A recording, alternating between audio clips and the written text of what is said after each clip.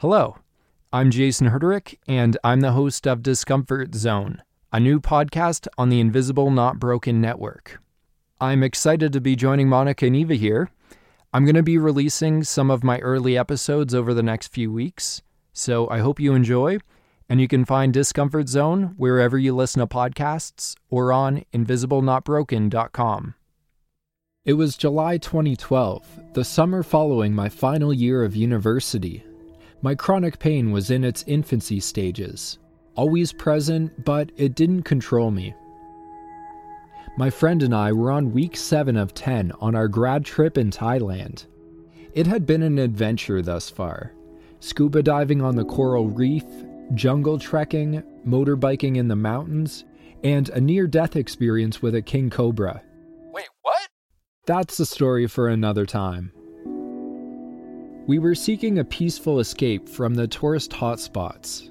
With the help of Google, we hatched a plan. A 10-day meditation retreat at a Buddhist monastery in the jungle. This was perfect, culturally authentic, and an avenue for self-discovery. I didn't know it back then, but this place would impact me in a way that I never expected it to.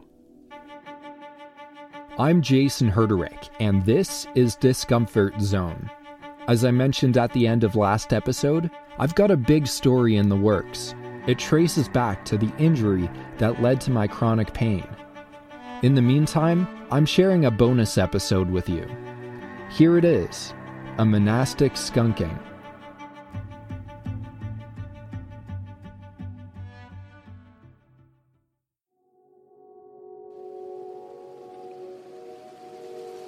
Steep mountains blanketed by a deep green forest tower over the monastery grounds. Valleys between the peaks are enveloped by a white halo of mist like a breath from God. The intermingling aroma of roses and sweet lychees laces the air. I ease through the grassy meadow towards the pond. Get out of here! Buddha. Buddha. When I arrive, the hungry fish race through a maze of purple lotuses and lily pads towards me. I shower them with their favorite treat, freshly fallen ripe mangoes diced on one of the kitchen's bamboo platters.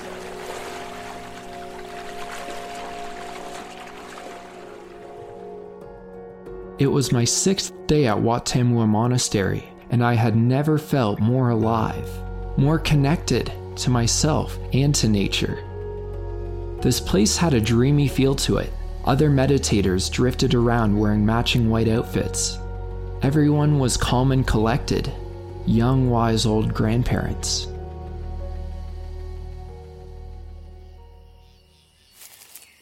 As I walked back to the kitchen, I saw an unfamiliar face, a new visitor that somehow didn't fit. He was hunched over on a bench rolling a cigarette.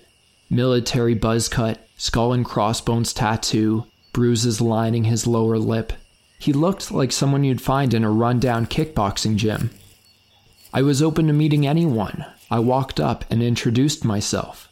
I asked the typical questions. Where are you from? How did you find the place? How long are you staying? He just gave one-word replies. The bell rang for evening meditation. He appeared to scowl at me for interrupting his smoke break and stormed off. As I sat in meditation, I was seething with anger. What is his problem? I was just trying to be friendly. If he hadn't lost his temper at me, I'd be in bliss right now. I decided that I'd avoid him for the rest of my stay.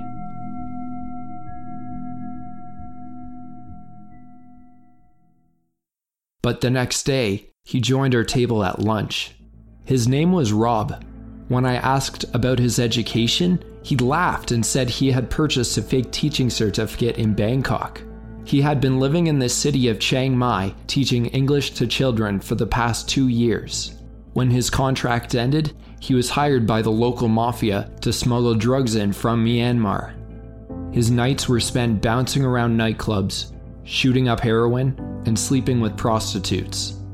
He had an arrogant tone to his voice. He sounded proud of his reckless lifestyle. The entire time he was talking, I had this nagging question in my head. What the hell was he doing here? I didn't build up the courage to ask, and soon the bell rang for afternoon meditation. I was left wondering, maybe he's trying to turn over a new leaf? Maybe he's here to pick up women? Or maybe he's taking advantage of the free room and board?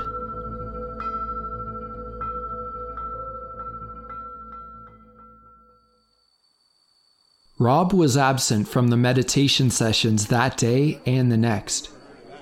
In the evening, a group of us were hanging out in the gazebo sharing stories when he emerged from the darkness. He looked detached, white-eyed, gritted teeth, and shivering. He told us that he was going through heroin withdrawal. His 30th birthday was coming up next week. If he wasn't clean by then, he'd kill himself. The energy drained out of the air. I wish I could say that I responded with compassion, but I just froze. Marco, a long-term guest, broke the silence. Let me know if there's anything I can do to support you. You can come by my hut anytime if you'd like to talk. We're all here for you. Rob flashed a smile and thanked him. We all stayed there for hours, skipping the evening meditation to exchange tales from our travels.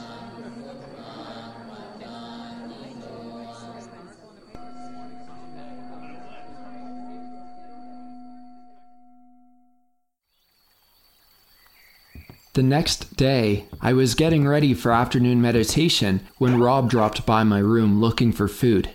He had been awake all night and had slept through the morning, missing the only 2 meals of the day. I gave him the cashew nuts I'd stashed away in my backpack. As he was walking out the door, he spotted the cribbage board next to my sleeping bag and asked if I was up for a game. It was my second last day at Wat Tam Wua. I wanted to stick to the monastic schedule, but playing cards with Rob felt way more important. We played for 3 straight hours. I lost every game but one. He said his grandma with dementia could outplay me. I told him that his haircut looked stupid.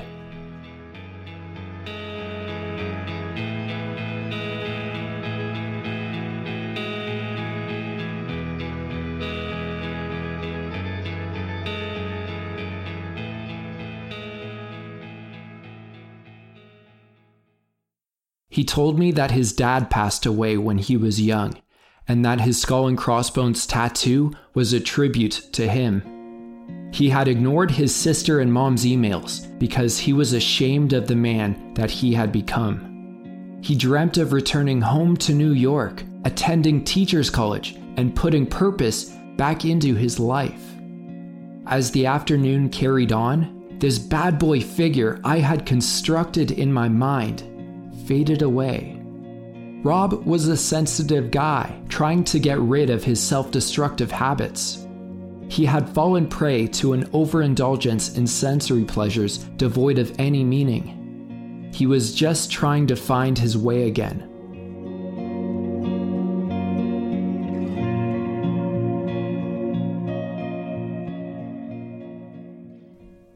I had traveled to Wat Tam Wua seeking a unique cultural experience and personal insight through meditation. The monks and meditators embodied the stillness of the surroundings. It was the ideal environment for self-exploration. But my most meaningful insight didn't arise during meditation. It arose while I was playing cards with Rob. I had barely known Rob, and yet he had shared his most private and haunting thoughts with me. We had sat through his discomfort together and bonded over it. I used to avoid this type of conversation. I used to think that vulnerability was a sign of weakness. Rob helped me see that it is through exposing our weaknesses that we find strength. Rob's teaching certificate was not valid, but the lessons I learned from him were. After leaving Thailand, I was faced with my own existential crisis. Over the next 5 years, my chronic pain grew from moderate to severe to excruciating. My personal and career aspirations were shattered. I had no quality of life. I was overwhelmed with grief and depression.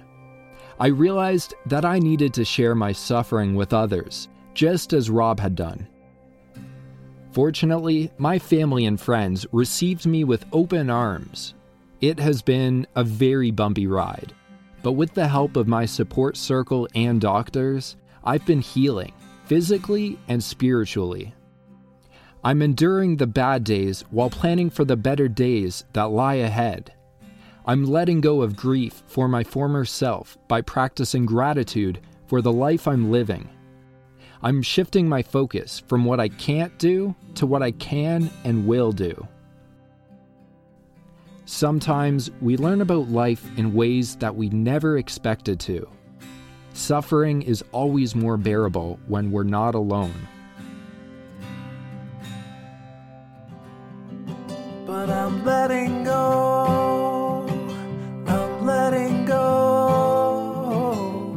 It's a history that never really grows. I'm letting Discomfort Zone is a production of me, Jason Herderick. I'd be very grateful if you could leave me a review on Apple Podcasts or talk about the show on Facebook, Instagram, Twitter, or your blog. My handle on social is DZone Podcast.